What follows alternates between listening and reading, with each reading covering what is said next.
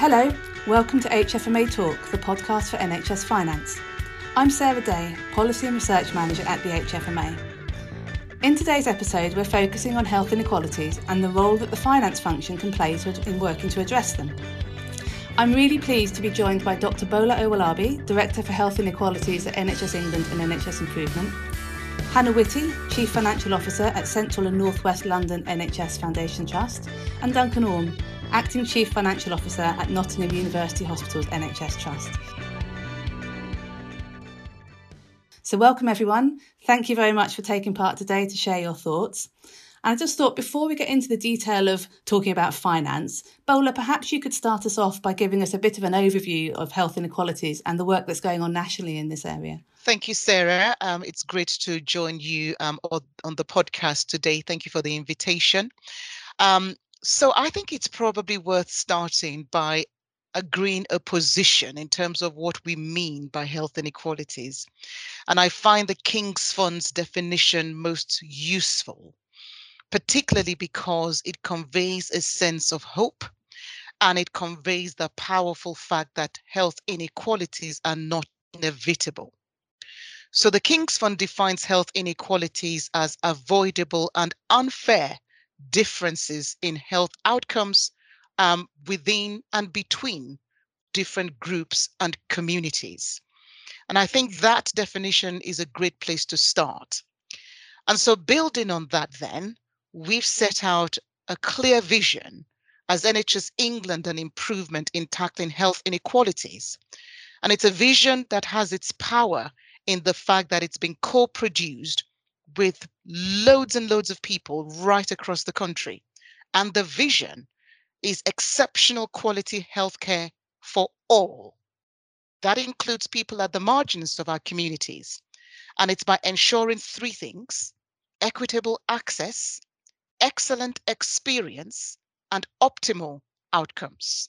And of course, those three things are a direct function of the NHS as a commissioner and provider of services.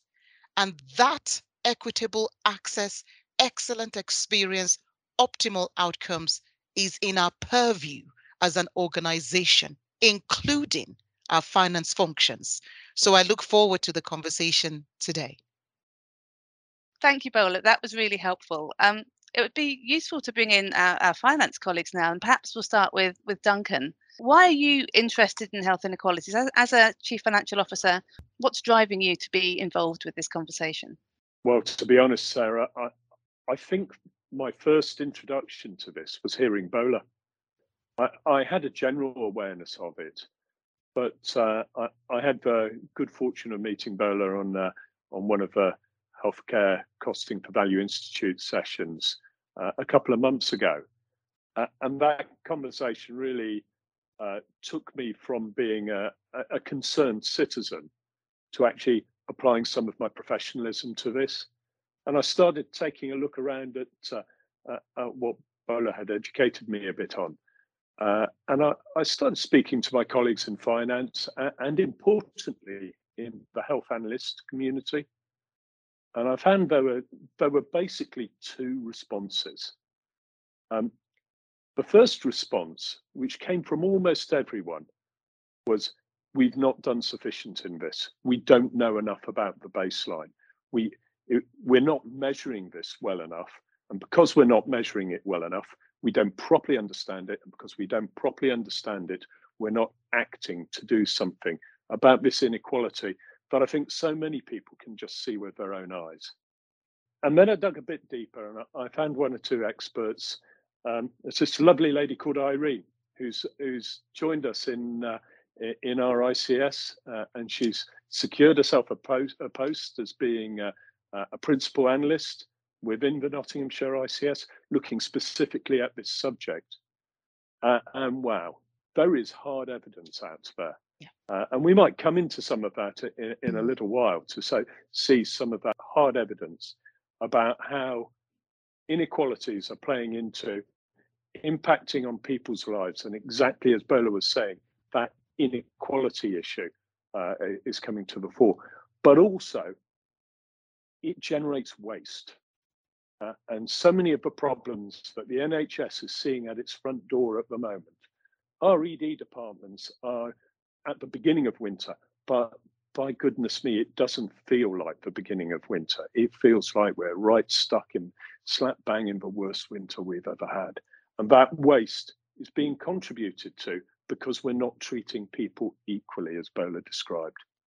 Yes, so can I come in here? And Duncan, I absolutely agree with what you've said. Now, I work in a community and mental health trust, so probably a slightly different lens on this. But like you, I think I've been on a journey with my understanding of the impact of inequalities. And if I look at the question about why, as a chief finance officer, would I be interested in this, I think I could give you the finance perspective that says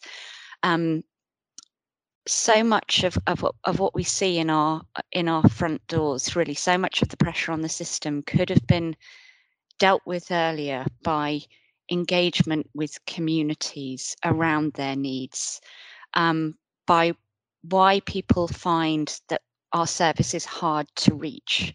And as a result of that, by the time they arrive in our services, often their needs are greater. And from a purely finance perspective, more money is then needed to treat the people who are in our hospitals and in our care. But I think particularly working in a community and mental health trust, and one that's been involved with the Grenfell community and the Brent community over COVID, where we have specific neighbourhoods where disproportionate people, or disproportionate amounts of people, were suffering from COVID and dying from COVID at the start of the pandemic.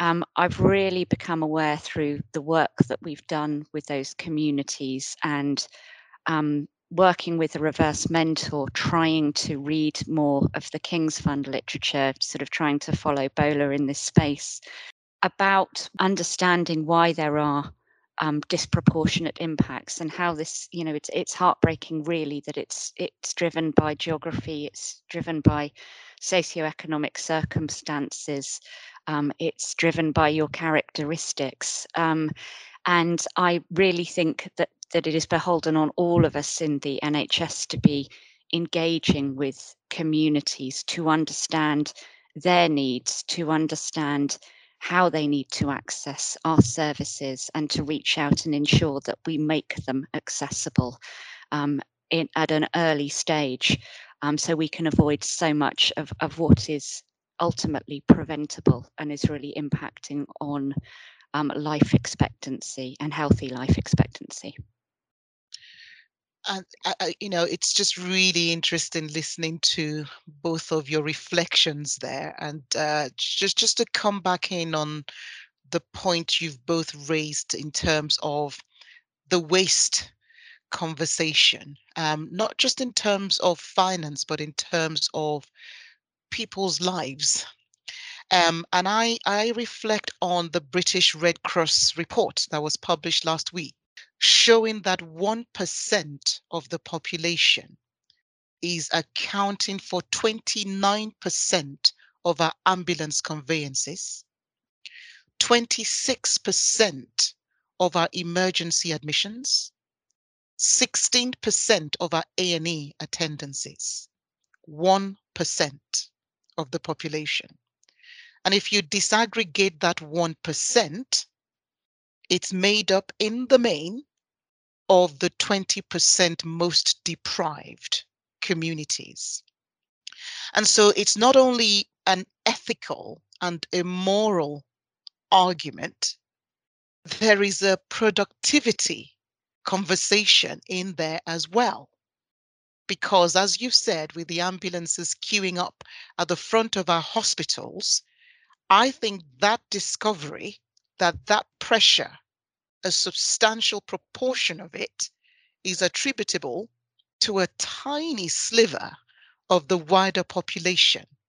I think if we're not convinced on a moral or ethical basis, surely that data that I've just shared is compelling enough from a productivity point of view to make some inroads in this space? Certainly. Bola, I wonder if I could pick up the narrative now and say that national view. I think when you start looking at it locally, it is repeated locally, perhaps looking at slightly different stats, but it's the same underlying problem. As I said earlier on, I had the opportunity to speak to some of our subject matter experts on this, and it came sadly not as a surprise to me, but our analysts can correlate the location where people are coming from to present in our ED department and correlate that to ongoing care for urology and cardiology, for instance. And whereas from different localities, better served, perhaps more fortunate areas, localities, boroughs, groupings from within our population, you can see the normal pathway of care of patients accessing urology services and cardiology services through outpatient clinics and referrals through our GP. Sadly, for those more deprived areas, it is becoming increasingly clear that those referrals are coming through our A&E department. Mm-hmm. And most alarmingly of all is when they eventually get that care, their outcomes are not as good. And the thing that our analysts and those who are looking at this in greater detail, and I'm sure Hannah must see this through her services, this isn't a single event. No. This outcome, this waste of people's opportunities, of their life opportunities, this waste of our staff's ability to care for these patients builds up over years from their birth into a lifestyle or a group or a community which doesn't give them the access that other groups are getting. So there must be something we can do about this. And I think could I come in there, because I think that the move to collaboration through integrated care systems, I think that gives us a fantastic opportunity in this space, and this isn't just across the NHS. It's with all of our partners in this space, be they local authorities, the voluntary sector, because there are obviously, if we're starting to engage with this at source, it is much more than about health. It's about housing, it's about education. But I do think that the new legislation gives us an ability to be able to work together to reach into communities to understand these needs, as I've said. And for me, I think it's powerful at system level, but I think it's potentially more powerful at place and at neighbourhood level if we can get those relationships and those building blocks right. And thinking, Bola, about the statistics you just gave, we've been involved in a piece of work in Hillingdon at the moment around what's termed our high intensity users, with very similar statistics around the proportions of the population that are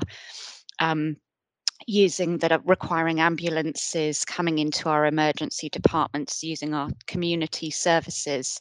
And what we've done there, we've had a place-based partnership running for a while, where we've been working with the GP Confederation, which includes most of the PCNs in that area.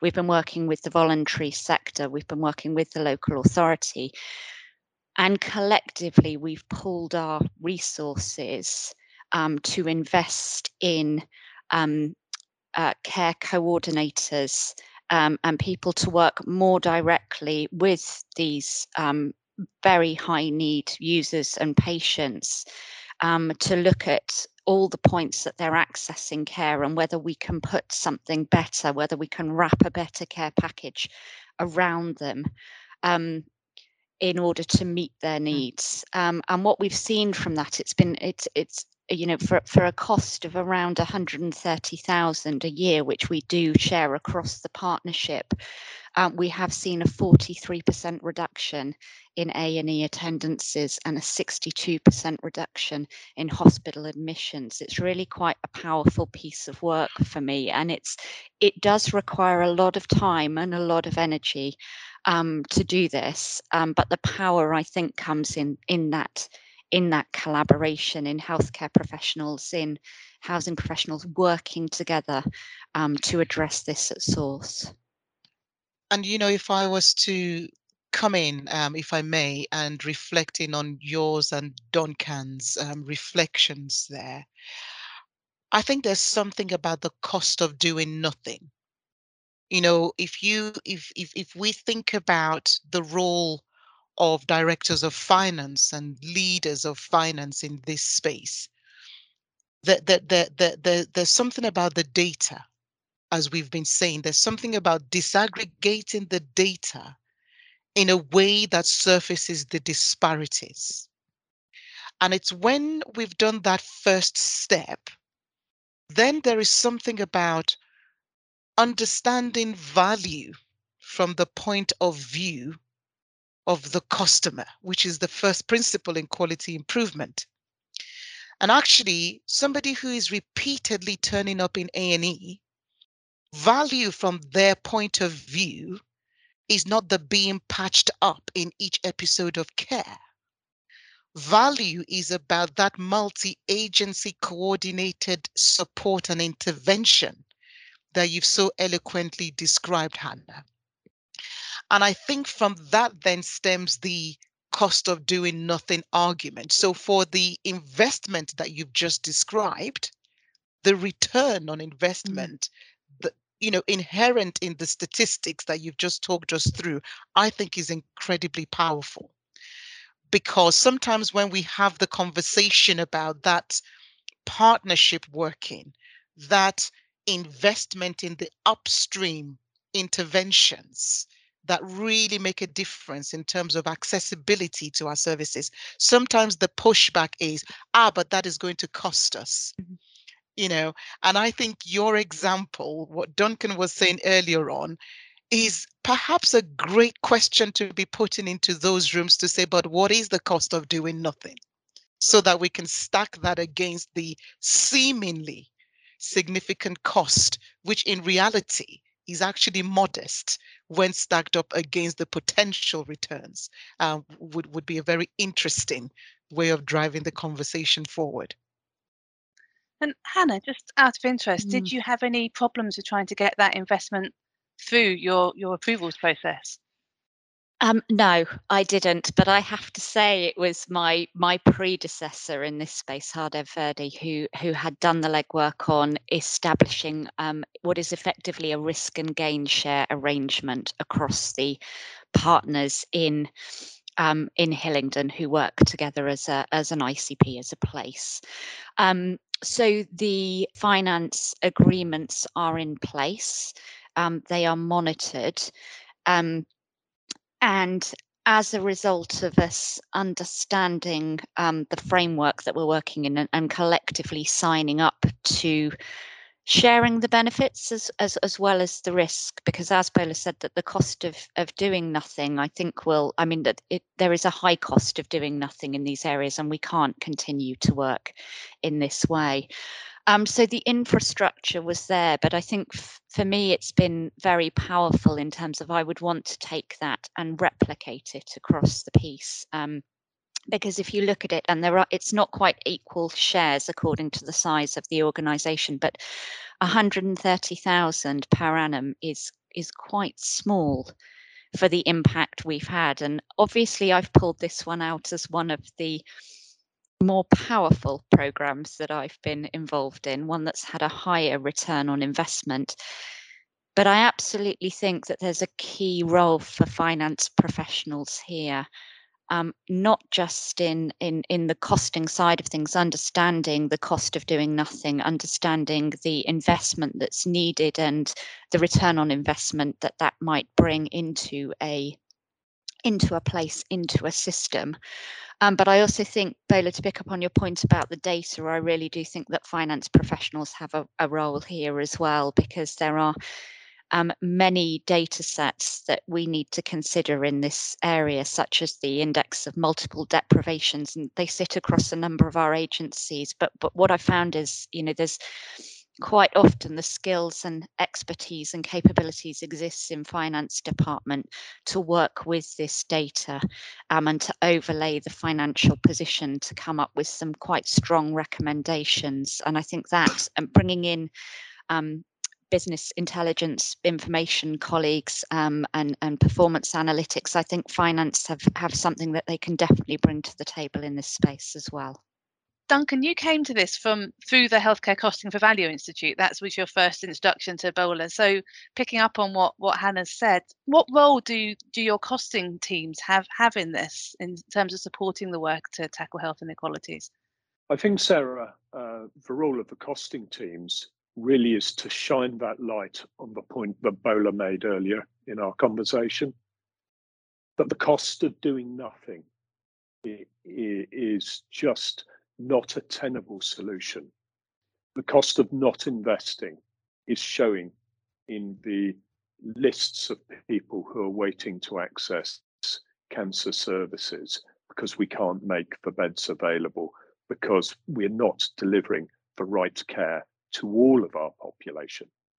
I think that Red Cross data that Bola described, a lot of that is replicated locally and has come out of local analysis.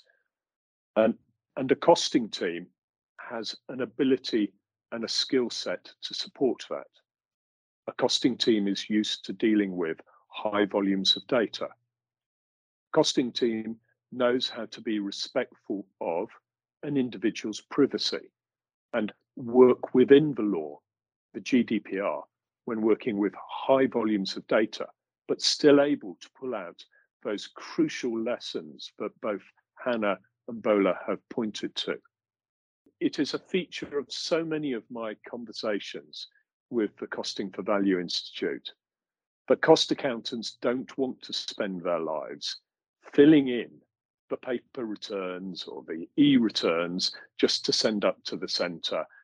They want to get involved in solving the problem.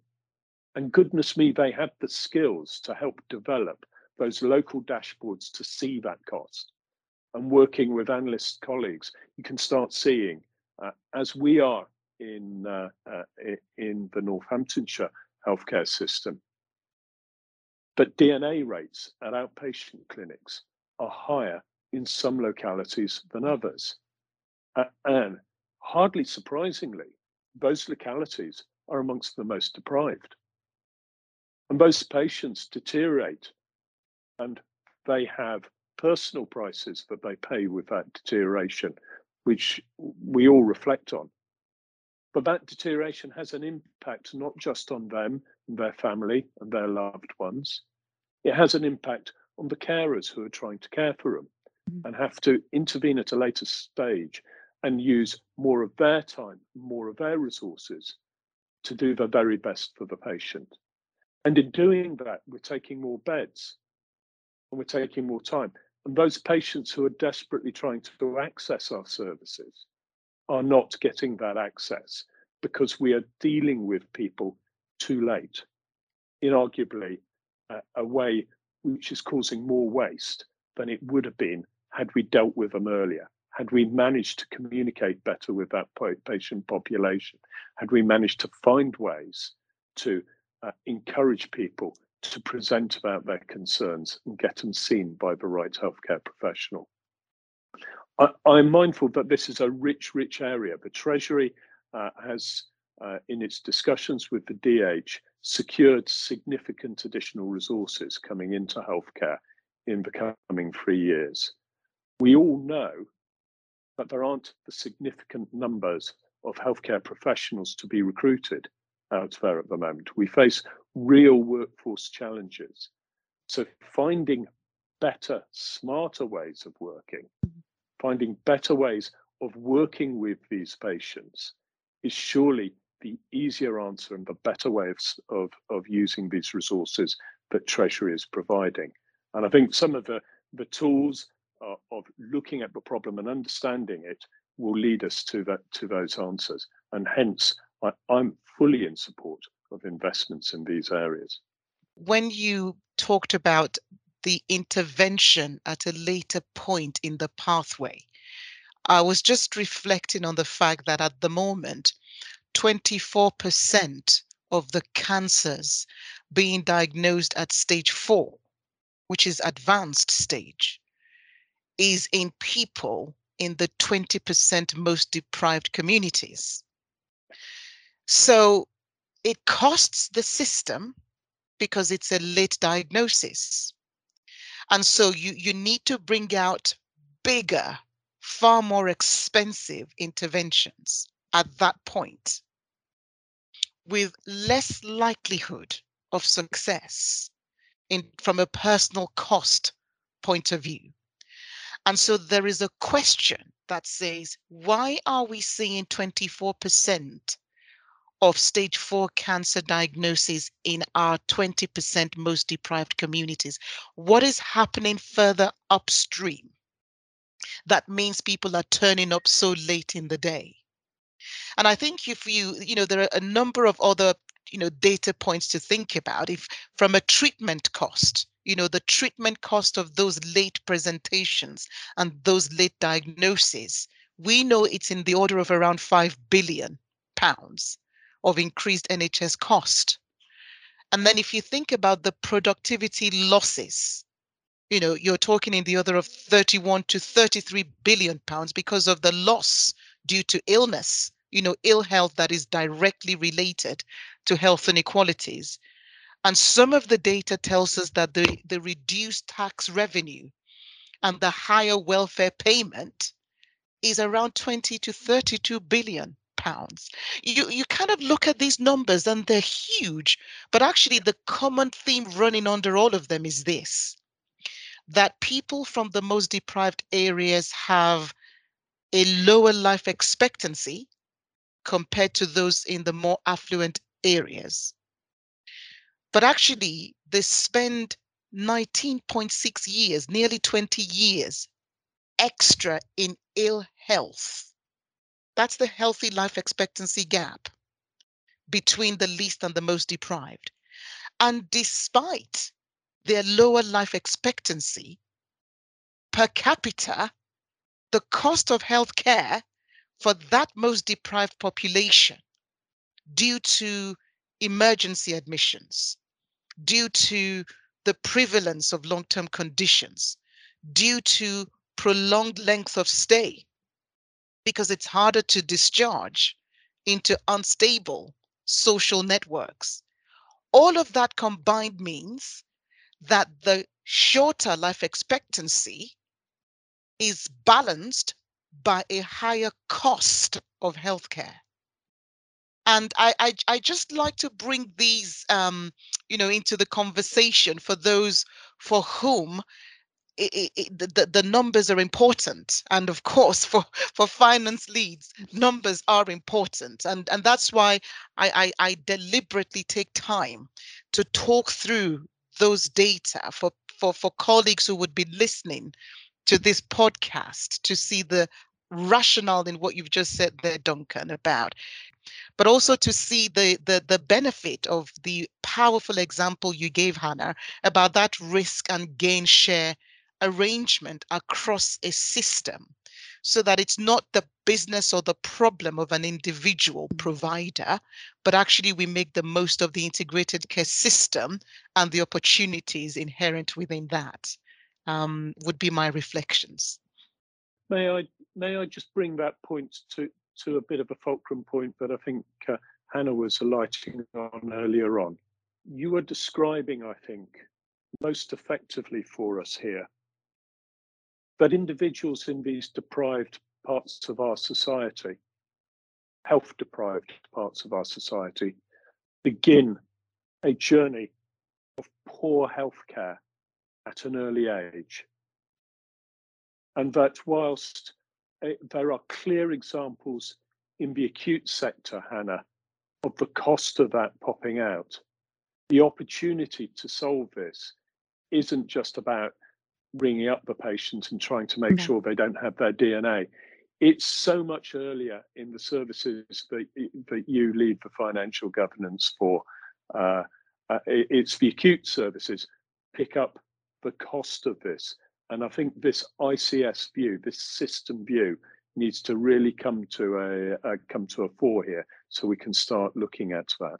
I'd absolutely agree, and I think there's a bit of a question for Bola in here, because in our learning in CNWL is that we have to focus on why these communities aren't accessing our services at every level. And in order to understand that, we need to be prepared to engage directly in the conversation with them. We've found in CNWL that can be quite powerful if you can identify influential figures in the local community, be they faith leaders, elders, but understanding the community and understanding who those respected figures are, and approaching them to do some shoulder to shoulder work, or listening when they reach out to us in some cases and say, as they did in Church End in Brent, we need help in this community. And it's going in, I think, with some humility and listening, and then redesigning the offer, redesigning the services that sit at that neighbourhood level. Duncan, I think there is a definite role for acutes in here, but if we're going to get this right, my personal view is that it's at neighbourhood and place. And we need to understand why people aren't accessing our services, which, you know, in some cases there is a fear of institutions, and we need to address this directly in collaboration with all parts of the system that can have an influence, that can mobilize around this. And it's through that engagement that we will, I think, perhaps start to see some of the horrendous figures that you relayed, Bola, will start to have an impact on some of that. But I'd be really interested in your views there, because it feels like we're at the foothills of a mountain here. Thank you, Hannah. And at the foothills, and yet I am filled with a sense of hope, because at least we are naming the issue and starting to unpack the so what, which I think is a really important point to have arrived in the conversation. So I will use a frame that I often speak to answer the question that you've posed, which is, if we take the 3 quality improvement methodologies that I've been talking about and use them as a composite. The first is what we've talked about already, which is that whole thing about using data as a means for improvement rather than necessarily purely data as a basis for assurance, because that is what most of us and our boards traditionally do. A different relationship with data that actually says, so what is the actionable insight that this data is giving us, rather than necessarily data as an end in itself. And then secondly, building from that, is once we see the disparities inherent in the data, it's to take a strengths-based stance, which doesn't assume that those communities are bags of needs, but to understand that there are strengths in those communities that we can tap into and build on, as we did in the vaccine program. And, you know, when we started to recognize the centrality of faith, the importance of community cohesion to the communities that were behind the curve in terms of the vaccines, it drove a set of interventions, like putting the vaccines in places of worship, like ringing up the imams and the pastors and the Gurdwara leads, etc. And we saw the dial move in the right direction. So there's something about surface the disparities, assume an appreciative stance, and then co-produce with the communities. It's about not assuming that because we now have the data, we necessarily have the answers in the way that you've just described there. It's actually, I've written down low cost, high coordination, high collaboration is the triad that will make a difference in these communities. And it's that co-production that will help us to see whether is the primary design of the service such that people can actually access it. The communication that surrounds it, is it culturally competent? And I think that humility that you talked about, Hannah, in terms of genuinely listening to the community in terms of what will work, makes a massive difference. And actually, it's a cost-saving exercise in itself. Because what is the point of an expensive service that the people who need it don't access? So I think it's data for improvement, it's appreciative inquiry, and it is co-production and co-design with people and communities. Ultimately, I think that will give us some ways in.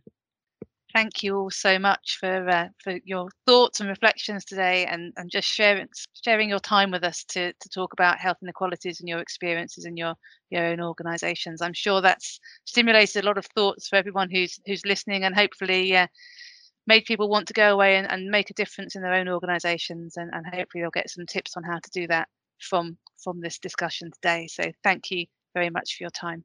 Thank you, Sarah. Thank you. Thank you. Thank you for listening to HFMA Talk. Don't forget to subscribe to this podcast to keep up to date with future episodes.